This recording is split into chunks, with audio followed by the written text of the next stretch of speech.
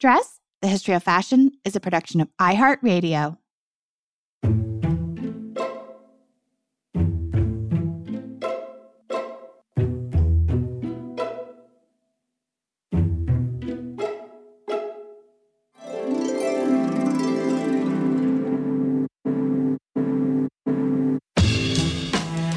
With over 7 billion people in the world, we all have one thing in common. Every day, we all get dressed. Welcome to Dressed, The History of Fashion, a podcast where we explore the who, what, when of why we wear. We are fashion historians and your host, Cassidy Zachary. And April Callahan. Dressed listeners, in September 2022, when the exhibit In America, a Lexicon of Fashion closes at the Met, it will have been a full year of celebrating the sheer talent, breadth, and history of American fashion design. Some designers on display are more familiar names in the history of American fashion. So names like Oscar de la Renta, Ralph Lauren, Carolina Herrera, Halston, all of which, of course, have become household names over the years. But others of these designers on display still remain more obscure, and that includes designers like Giorgio de St. Angelo, Elizabeth Hawes, and Valentina. And the latter two have each received their own Dressed episode, one of which we are re-airing for you today. How could anyone forget a woman with a name like Valentina? Right. And yet the life and legacy of the subject of today's Dressed Classic episode remains largely overlooked, hence why we are bringing you this episode from the archives. Please meet Russian fashion designer Valentina Schley, the intoxicatingly beautiful lover of Greta Garbo. And incidentally, Valentina, fascinating, she also lied about nearly everything. We hope you enjoy. So, Cass, the subject of our show today has been described by people who knew her as the following: hypnotically elegant, dexterously elusive, narcissistic, utterly terrifying, and deliciously wicked. I know.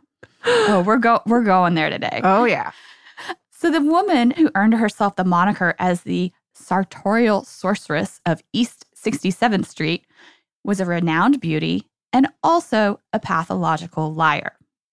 She also just happens to be the most successful independent American female designer of the 20th century, but she was not American. That's right. Today we examine the life and career of one of the most outlandish characters American fashion has ever seen. Her story and her persona were larger than life, and whether people who knew her liked her or not, it seems the one thing that they did agree on is that she was a captivating rara avis, or rare bird. She is undoubtedly one of American fashion's greats, but I'm guessing most of our listeners have never heard about the tempestuous genius, Valentina Schley, known professionally as Valentina. I am also betting on this, which means that the story of Valentina Nikolaevna Sanina's birth in the Kiev region of the Ukraine is probably the first thing that we should talk about. And it will be only the first thing about her that we should consider suspect. Because as Cole Yohannan unabashedly writes in the opening line of his biography on her, quote, Valentina lied about nearly everything. I just want to give Cole a shout out there. A mad writer respect. I mean, that's how you seduce someone into reading the rest of your book. Absolutely. And let's just say that the truth never got in the way of Valentina weaving a tale. And I feel like, April, this is not actually an uncommon theme on Dress this season, because like her contemporaries Chanel and Schiaparelli, Valentina was a bit of a chameleon who could morph to make the situation advantageous for herself. So if we believe her story, she was born in 1904, but her earliest Russian passport says 1899. And this is muddled even further by the fact that a later British visa bears the date 1889, although that year was scratched out in ink and replaced with 1899. So official documents being handwritten at that time, it can't really be known who may have undertaken this correction. Hey, I mean, we know she was willing to lie about her age by 5 years, so why not go all in and make it 15? Absolutely. Part of the reason we know little about her early years was because she was moving around a lot as the result of the brewing Bolshevik Revolution in neighboring Russia. Her family fled Kiev due to political unrest and settled in the south. And this is where it seems she began working as a stage actress in Kharkov sometime around 1917 or 1918. Unrest followed once again, and then she fled to the Crimean Peninsula. Her mother and brother were killed in the Troubles. Or were they, April? Because there is correspondence between her and her husband from later in her life that actually disputes this fact. So regardless, we should know about Valentina is that she never looked back. If she had any living relatives back in Russia from this point forward, she would claim to be descended from the Russian aristocracies and that her family was slaughtered in the revolution and that she barely escaped with her own life. Oh, and the family jewels. Which is where her soon-to-be husband, George Schley, supposedly met her, a beautiful 14-year-old orphan standing on a freezing cold train platform in Sevastopol. The story is that he plucked her from the street, sent her to his house to be tended to by his servants. Schley became enthralled with the exquisitely beautiful young actress who, according to his servants, quote, complained about everything. She would even berate his staff about things like the type of soap and the bath that they had drawn for her. And Schley himself, about her temperamental nature, says, quote, even when she had nothing, she was a perfectionist. No wonder she became a fantastic designer. Wait, so she had nothing? What about all of those family jewels that she said she left with? And the age of 14, I mean, these dates are just not matching up right now, are they? Exactly. Basically, the more they told this story over the years, the more elaborate and over the top it got. And Valentina herself actually frequently contradicted herself with alternate stories of her youth. One of the big ones is that she was an orphaned aristocrat who grew up in a convent raised by nuns. My favorite story is when she told her friends that this painting of the actress Eleanor Duse was of her mother. Duse was one of the most celebrated actresses in the world at the tail end of the 19th century, so of course everyone knew that Valentina was not exactly telling the truth, but this did not seem to matter to her. Yeah, we may never know the real story about her early years, but what is most likely is that her mother was not a lady-in-waiting to the Russian royal family, that the family jewels never existed at all, and that ashamed of her working-class origins, she used the occasion of the revolution to reinvent her past. So Valentina is now under the protection of George, who actually, he was a really intriguing character in his own right. He was a bit of a prodigy. He earned his law degree while still a teenager, and he was a full general in the Russian White Army by the age of 21. And at the time of meeting Valentina, Schley was also involved in politics. He owned several successful businesses, despite the fact that he was not even 30. He was charismatic, he was ambitious, and an extremely well-connected young man. All of this served them well when the Civil War forced them out of the region. George arranged an escape for his family, including Valentina, on a British destroyer ship headed for Constantinople. They left their lives behind in the dead of night with only what they could carry. And the next few years would be somewhat nomadic for the Schleys. Valentina was now traveling as his wife. However, it is suspected that the two may have never actually officially married. We don't know because war and the crossing of many international borders have really left this paper trail cold. Greece, Italy, and Switzerland would be home to the Schleys until they finally settled in Paris in 1921. And the well-connected George already had many former business contacts there, both Russian and French, and he set up shop for Russian immigrants as a legal advisor and business manager. But one client in particular would hold the Schleys' destiny in his hands, and that would be the artist Léon Basque. That Basque was the costume and set designer to the immensely popular Ballet Russe, placed him firmly in the inner circle of the Parisian avant-garde. And it was almost certainly Basque connections that led to Valentina's entree to the Parisian stage as both a dancer and an actor. Reportedly very hardworking and remarkably talented, the director of one of the theatrical revues that she appeared in doubled her salary within the first 2 weeks because he was so impressed by her, quote, stupendous performances. That she apparently was a very gifted performer will factor into the career that she later created for herself as a fashion designer. Now, one would think that Paris, being the fashion capital of the world, that this is the point of the story where Valentina would launch herself into the world of high style. But this isn't the case. Reportedly, it was Léon Basque who much admired the remarkable and unique style of clothes that Valentina designed for herself. And it is said that Basque was the one who first planted the seed that Valentina should consider a career in fashion. But the stage would remain her profession for the foreseeable future, especially now that George had taken up theater management as one of his business ventures. I mean, Cass, this guy kind of had his fingers in all the pots.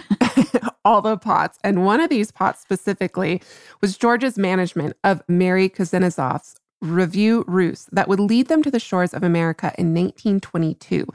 Much fanfare preceded the troupe's arrival in New York as the production had been a smash hit in Paris. And we should probably interject here for a second that this was not the fabled Ballet Russe of Sergei Diaghilev. The Schley's were with another Russian performance troupe entirely. And this is important because, once again, according to many people, Valentina later claimed to have danced with the Ballet Russe.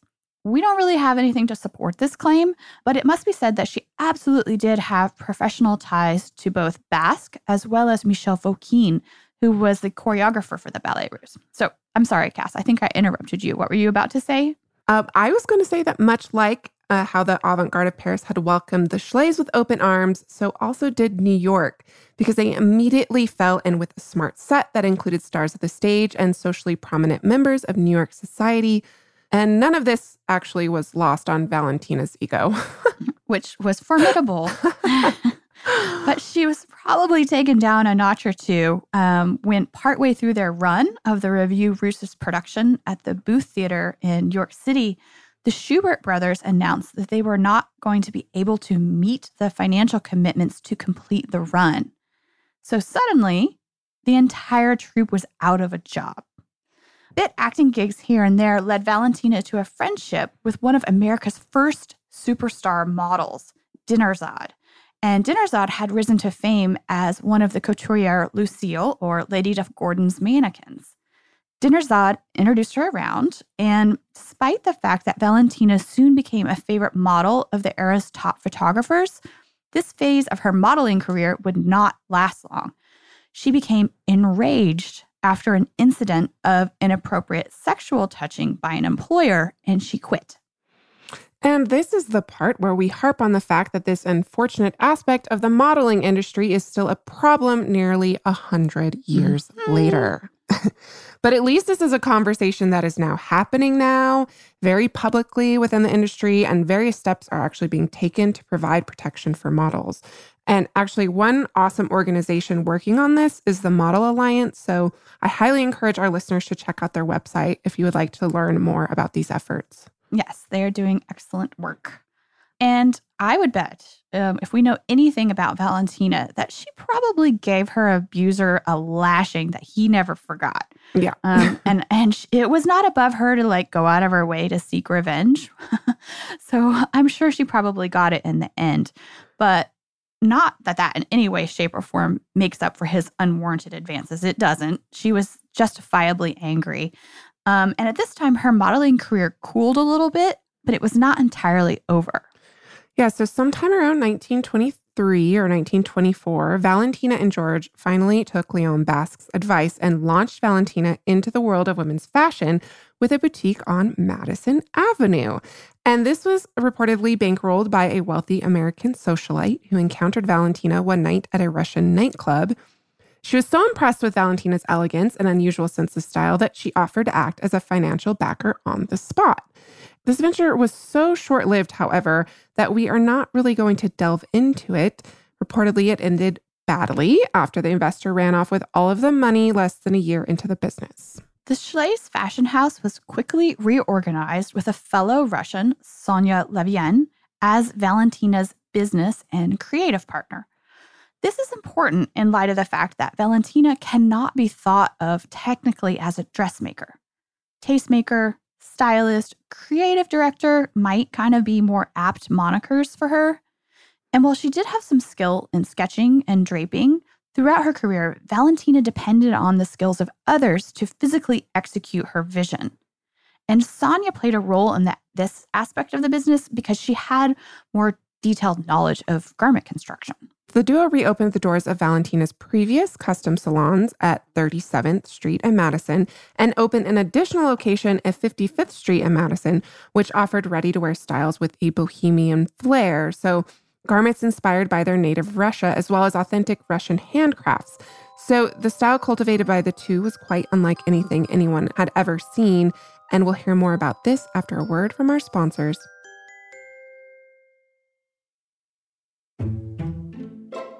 As Sonia and Valentina, the business was reborn in 1925. I think we can all conjure an image in our mind of the typical roaring 20s style for ladies. Tubular shift dresses with loosely defined dropped waists at the high hip. If the dress even had a waist at all, really. You know, the more glitz, the glamour, the better. Lots of embellishment in the way of beads, sequins, embroidery, fur, and feathers galore. However, this sort of design held little fascination for Valentina, whose style was described in Women's Wear Daily as, quote, ultra-modern yet classic, sophisticated without frou-frou, dramatic and picturesque yet essentially simple. No obvious tricks with one exception, the trick of the cut. No reminiscence of costume or period types except insofar as a fluid line like the Greek or medieval inspires this modern designer. In fact, as many modish women were bearing more skin than they ever had before, Valentina's look was quite covered up from head to toe. She was not afraid to buck not only trends, but she really bucked the fashionable silhouette entirely. And about her own wardrobe of this time, Valentina said, I wore a belt where a belt should be worn around my waist, not my thighs. Skirt lengths were along classical lines. My friends were astonished, but they never said it was wrong. It was classical, and it was followed. Yeah, photos of her from this period show her wearing hemlines a good 10 inches longer than most women, which was, quite obvious. And her waistline was always at the natural waist. She was really this astonishing beauty who an admirer of hers described as, quote, having enormous, serene blue eyes with long lashes, long fingers of rare beauty. And rather than cutting her hair casts in the bob, as was quite trendy, as we all know in the 1920s, Valentina actually let her hair grow, which she described the color of her hair as being green gold. She let her hair grow down to her ankles, although it was typically worn up in really, really elegant braids or in buns. So it really sounds like actually that she's setting the foundation for 1930s fashion because we know the silhouette would come to dominate that era. Yep. And she really cut a striking figure when done up in her signature style, which frequently drew inspiration from medieval styles of dresses, as well as that of cloistered nuns. In her own words, quote, my earliest recollection is of 2 nuns in a convent in Russia, flowing gray woolen robes, wide girdles, dull white cloth, tightly bound around heads and throats, making perfect ovals of calm faces. I thought they the most beautiful women I had ever seen. The memory has remained to color everything I have ever done. That's such a lovely quote. It is. She was actually quite a good writer also. Yeah, she's very eloquent. Mm-hmm. So this aesthetic of monastic dress would remain strong throughout her career. And in fact, there is a dress of hers, a black dress with a belt and hood, that's currently on display at the Cloisters in New York City as part of the Met's Heavenly Body exhibition. So it's a must-see if you can make it. It's ending very soon. Yes, very soon. And maybe before even this episode comes out. Possibly. I'm not sure.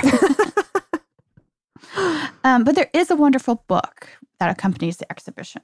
Yeah, absolutely. 2-part catalog. Oh, speaking of her ensembles, I would like to talk about one particular picture of her from 1926 because it's a really good summation of her penchant for these religious references.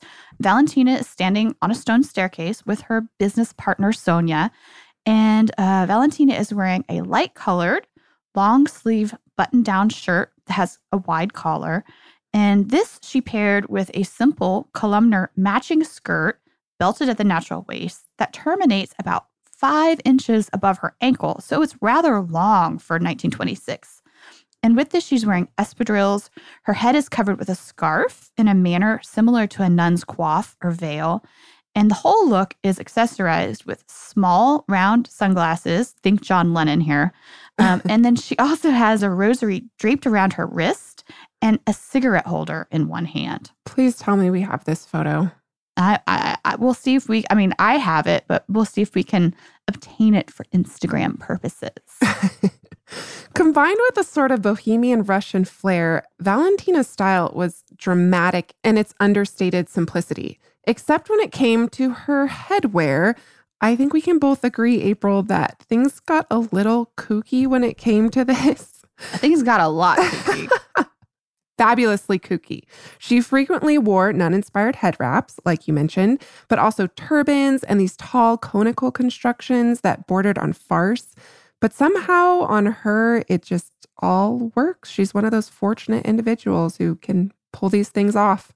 Yeah, oddly, it really did work. And to promote their very distinctive offerings, Sonia and Valentina took an equally novel approach. They hit the road. From the earliest days of her foray into fashion, Valentina was quite clear about who she wanted her customer base to be, and that would be very wealthy women. I mean, very wealthy. So, where does one find wealthy women if you're a young upstart fashion brand in 1926, you might ask? Well, resort hotspots would be one place. So her and Sonia packed up their wares and set their sights on the likes of Newport, Nantucket, and a whole host of other high-end destinations up and down the East Coast. And what they would do is they would put on trunk shows at high-end hotels with Valentina acting as the model. Would-be clients could then place orders on the spot and then later visit the shop for fittings, as overwhelmingly these garments were really custom and made to measure. Society women and sophisticates of the stage and screen were quickly seduced by the duo's bohemian luxe, quote unquote. But this did not mean all was smooth sailing because both women reputedly had fiery temperaments, as we have seen a little bit with Valentina. And although it is not known the exact reasons, the partnership ended only after 2 years. But no worries, Valentina would land yet another wealthy backer pretty much immediately. Yeah. So legend has it that lured in by a dress in the window, a woman named Maud Seligman found Valentina inside the store weeping. It seems, Cass, that Sonia had, quote unquote, fired her. And not exactly sure what that means. Like, what was their actual working arrangement? Right. But when Maud learned that it was Valentina that had designed the dress in the window, she suggested that the Schleys meet with her and her husband, who was a Wall Street lawyer, about backing a new business venture. And that's exactly what happened.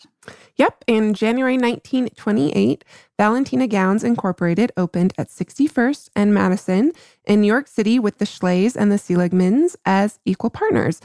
And it seems that the old maxim of third time's a charm holds true here because this time things exploded right out of the gate.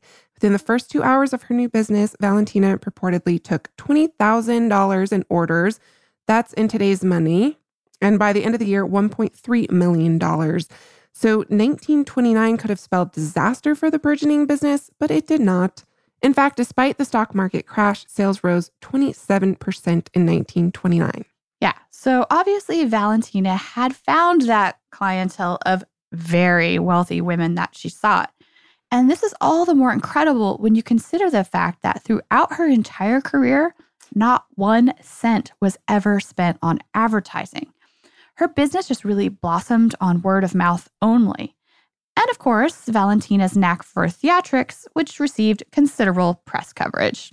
Because she was exceptionally aware that she herself was this living, breathing, walking advertisement for her brand.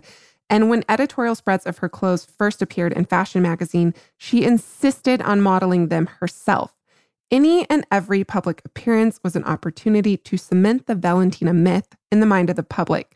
So being an actress, of course, she loved attending the theater, and her entrances as an audience member are legendary and incredibly fabulous. Yeah, I mean, before this episode, I thought I knew quite a lot about Valentina. Me too. I had a really, really good time digging into some additional primary source press coverage about her from the era. I found this one amazing article that said no matter what she might be wearing to the theater, you could always count on the fact that she would have 4-inch long fingernails, a foot-long cigarette holder, and that, quote, in public, she frequently takes out a small platinum comb and gives her eyebrows a once-over. They are prominent, and she is proud of them. People sometimes think they're false, and Valentina feels that combing them is the best way of proving that she grew them herself. She is also fond of combing her hair at odd moments, claiming that the exercise helps her think. Oh my God. I know. I love Thank that. you for that gem, May 1941 Cosmopolitan magazine. I want to know if she's doing this eyebrow combing with these 4-inch long fingernails. That's a sight to see. All of it. I mean, just the whole thing. Yeah, supposedly she would intentionally create these moments where all eyes were upon her by entering the theater at the absolute last minute when just about everyone had taken their seats. One Society columnist recalled encountering Valentina coming down the aisle wearing a draped Grecian matte jersey silk dress with a very tall conical headdress. But inside the cone, she had placed dry ice, which was wafting behind her as she descended. So when the columnist greeted her, supposedly she said, "Look, darling, I'm slaying them," then winked and went and sat down. Okay. This is extra. And poor whoever was sitting behind her with that dry ice wafting in their face all night. Did she take it out? I don't know. But yeah, her and George were quite the couple about town. They palled around in the company of basically the who's who of artistic circles like Noel Coward and Gloria Swanson, Cary Grant, Cole Porter, but most importantly, Greta Garbo, whose life would be entwined with the Schley's for the next few decades. And we'll hear more about that after a word from our sponsors.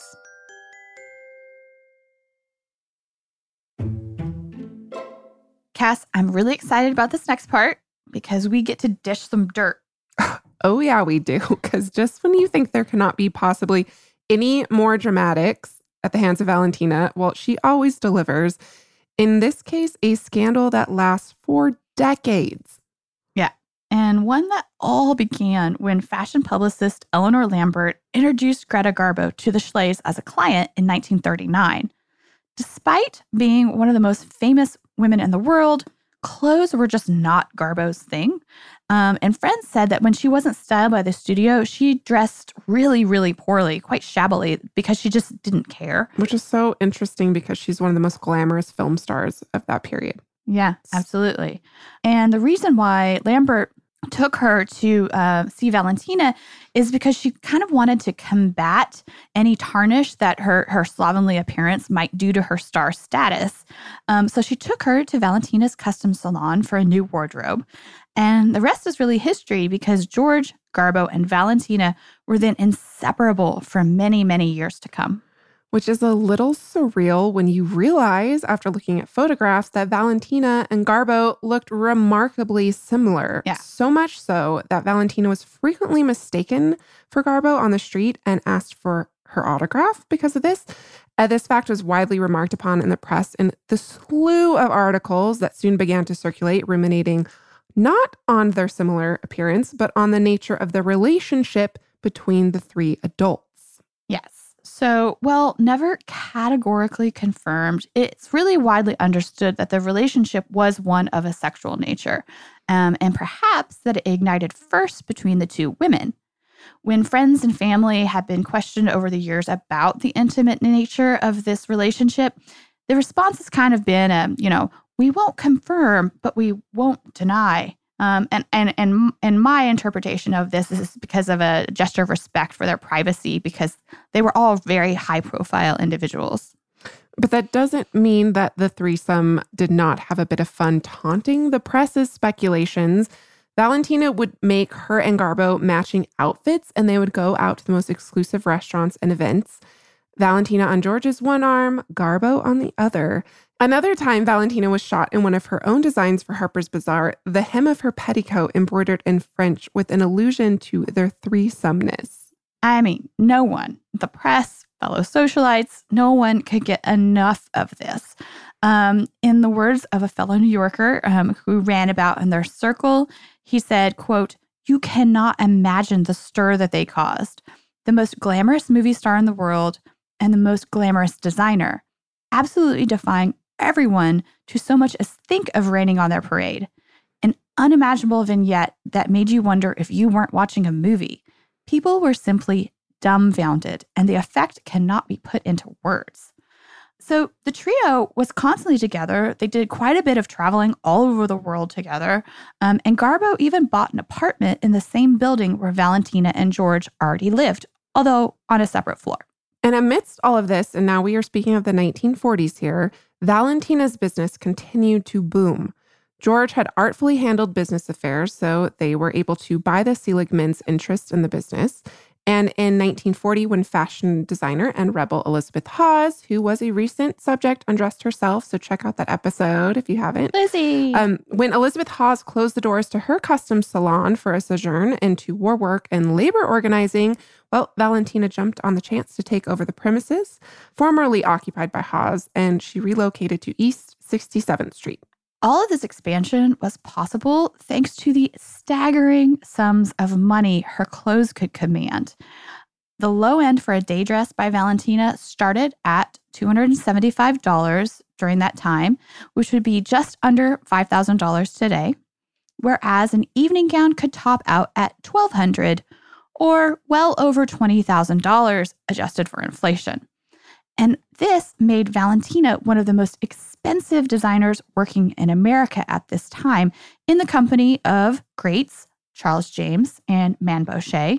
And it's actually been written that while her two male competitors remain better known, Valentina was actually financially more successful than the two of them combined. And the price her clothing commanded was something that she did not apologize for.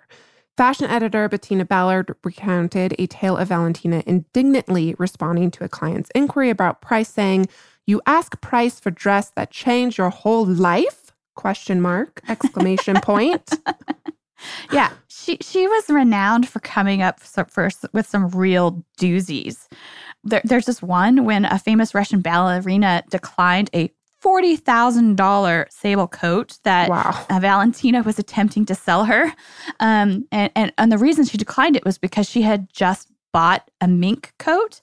Apparently, Valentina's response was, "Mink? Mink? Don't be ridiculous. Mink is for football." And similarly, later, she would declare that ermine is for bathrobes. Seems like Valentina was a bit of a hard sell. I guess she didn't really like to take no for an answer. No. She definitely was. Actress Eleanor Ahern once remarked, quote, "Valentina wasn't always easy to take, but she was definitely always worth it." Easy to take, like ripping sleeves off clients during fittings or telling one client whose plumpness displeased her, quote, "You are very pretty, madame, but you must do something about your figure. Valentina is a dressmaker, not upholsterer." You mean like that, April? Yeah. Very easy to take. Yeah, not easy to take. Well, that one client, though, I suppose should consider herself quite lucky because Valentina was actually very well known for flat out turning down clients who were heavier than she felt that they needed to be. And how she did this was she just simply told them that she didn't think that her clothes would please them. Oh, man. One category of work she did not turn down, however, was designing for the stage and screen. Even people familiar with Valentina's name and reputation today may not realize that over the course of her career, she costumed nearly 100 stage and film productions. Many of the actresses she dressed for their performances went on to become dedicated Valentina clients off the stage as well. And actually, rather serendipitously, April, our mutual friend Anna was just telling me about this Valentina designed costume that she dressed onto a mannequin, and it's currently on display at the Met Opera. It's this amazing black and red bolero number designed for Poncel in the 1956 production of Carmen. And with particular Valentina flair, it has this fabulous side-angled matador hat. That sounds smashing. Hey, Anna, I think we should give our shout out to our ladies over the Costume Institute. Yeah, hi. So Valentina began working as a costume designer in the early 1930s, and eventually she actually became a union member of the United Scenic Artists Local 289. So some of the notable productions that she did during this time include the stage production of The Philadelphia Story, starring Katharine Hepburn, her uncredited designs for the 1944 film Lady in the Dark, starring Ginger Rogers, and rather comically, a musical production of Idiot's Delight, which starred Lynn Fontanne, doing a character based on Valentina herself. This was all with Valentina's blessing. She even coached Fontanne, so it seems that she did have a little bit of a sense of humor about people's impressions of her. That's good to know because, I do wonder, though, did she ever design any of Greta's costumes for film? I don't know if she ever did them for film, but she dressed her for decades. Yeah. Yeah. And all of this that you just talked about goes to prove how well-known she was at the time. Parody doesn't really work if the audience does not get the reference or the joke. So people knew who these people were making fun of. Yeah. So she was not only well-known, but she was also really well-respected within the fashion industry. In 1943, she received an American Fashion Critics Award, which some of our listeners are not familiar with that, it's kind of like getting the Oscar if you're a fashion designer. So if Valentina's reputation as a tastemaker was not cemented before, it certainly was now. And advertisers came calling with endorsement offers. So, while Valentina's gowns held fast to their policy of not advertising their couture creations, this does not mean that Valentina and her designs did not appear in the advertising of others. Just to name a few, we see Valentina and her clothes in ads for Celanese Rayon, Forstman's Wool, Avon Cosmetics, Kaiser Motors, Gotham Hosiery, and Double Mint Gum. Oh my gosh. Amazing. Can I Google this and find photos of Double Mint Gum, Valentina, please? Well, and also, Cass, is especially interesting because in conjunction with this Double Mint Gum promotion, she actually produced a paper pattern of one of her designs that went hand in hand. Huh. I could see why you would say this is interesting because Valentina has been written about in the past as never having dabbled in any sort of affordable, ready-to-wear for mass audiences. And she's sometimes spoken of as an ultra-exclusive designer who never deigned herself to cater to the masses. And that is simply not the case. No. I mean, Off the Rack was never the mainstay of her business by any means. Really one-of-a-kind custom garments were overwhelmingly the majority of her creations. But she did indeed explore the realm of producing high-end ready-to-wear, which was produced in her own atelier, sent out to select boutiques where any alterations would be marked, and then the garments would be sent back to Valentina's workshops to be altered. So if this seems like a lot of back and forth, you would be correct. This was certainly not how things typically operated. But Valentina maintained such a level of control over the ready-to-wear that bore her name that it really became unsustainable. And when it wasn't working, she then limited the purveyors of her ready-to-wear to one high-end retailer, I. Magnin. And this business relationship actually continued for some time, more than 10 years, until 1951. And by then, she'd been in business for more than 25 years. But this was also a time when things in Valentina's life began to shift. So in 1956, the decision was made to close the custom salon. Despite the monetary and critical success of the House of Valentina, she saw the handwriting on the wall. Her moment was over. More and more women did not want the ultra-expensive, supremely luxurious type of garments Valentina was famous for. Ready-to-wear was really on the rise. And ultimately, she was right. There was a massive paradigm shift in the 1960s. She did continue to work, however, producing designs for the stage and screen. Another shift was in her relationship with George and Garbo. Beginning in the late 1940s, George and Garbo increasingly began to pair off exclusively, while Valentina busied herself with her on-again, off-again paramour for more than 2 decades, whose name was Jack Barrett. But the moment when the relationship between Garbo and Valentina soured isn't exactly clear. After years of sharing George's attention, things started to go south.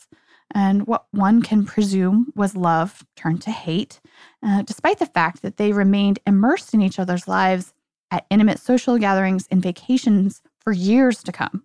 But things turned downright bitter between the two in 1964 upon George's death.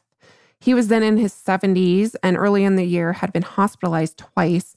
Valentina's biographer, Cole Johanan, states that one hospitalization had been for pneumonia, while the other was for severe depression. So it seems like George was not in the best of health at this moment. No. And it was while in Paris with Garbo in October of 1964 that George suffered a massive heart attack and died under a very convoluted set of circumstances. The press offered various accounts that he had died at his hotel. Another one said that he died on a park bench, and yet another outside a restaurant while smoking a cigarette. All not the greatest. Yeah, no. The one that's most likely, though, Cass, is that he died at a nightclub alone. Wow. Why there are so many different accounts is not exactly clear, but it was probably because Garbo panicked upon the news of his death in public under these somewhat undignified circumstances. And not knowing what to do, she turned to a friend, Cecile de Rothschild, to pull some strings in the press to alter the narrative. And once notified of her husband's death, Valentina was desperately trying to get a hold of Garbo, who was just not responding. In the end, it was Valentina who flew to France to bring back her husband's body, never speaking to Garbo at all. Whether it was accurate or not, for the rest of her life, Valentina was convinced that Garbo, who, of course, as we know, was a notorious recluse, she was convinced that Garbo had left George for dead in public because she didn't want the press attention. That's awful. I know. So Valentina returned to New York, both in grief and in rage. And Cass, she actually took a razor to her scrapbooks. And some of her papers, we see all these like press clippings and photos where Garbo's face has actually just been cut out. So she was very upset. Yes. And their feud was so hostile that the elevator operators at the building, because they both lived in the same building, well, these elevator operators were trained to avoid picking up the two women in the same elevator car, which is likely true, although there are later reports from family members that the two were still seen in each other's company from time to time. The real tearjerker, though, comes when Garbo was told of Valentina's death, which happened in 1989, and apparently the grief was unbearable. Garbo buried her face in her hands and slid down a wall sobbing. 6 months later, Garbo herself would also pass. And with that rather sad and heavy ending, we will bid you adieu this week. Perhaps you'll consider adding a little bit of drama to your ensemble next time you get dressed. For images accompanying each week's episode, please follow us on Instagram at dressed_podcast. We love hearing from you, so if you'd like to email us, please do so at dressed@iheartmedia.com. And as always, special thanks to our producers, Casey Pegram, Holly Fry, and everyone else at iHeartRadio who makes the show possible each and every week.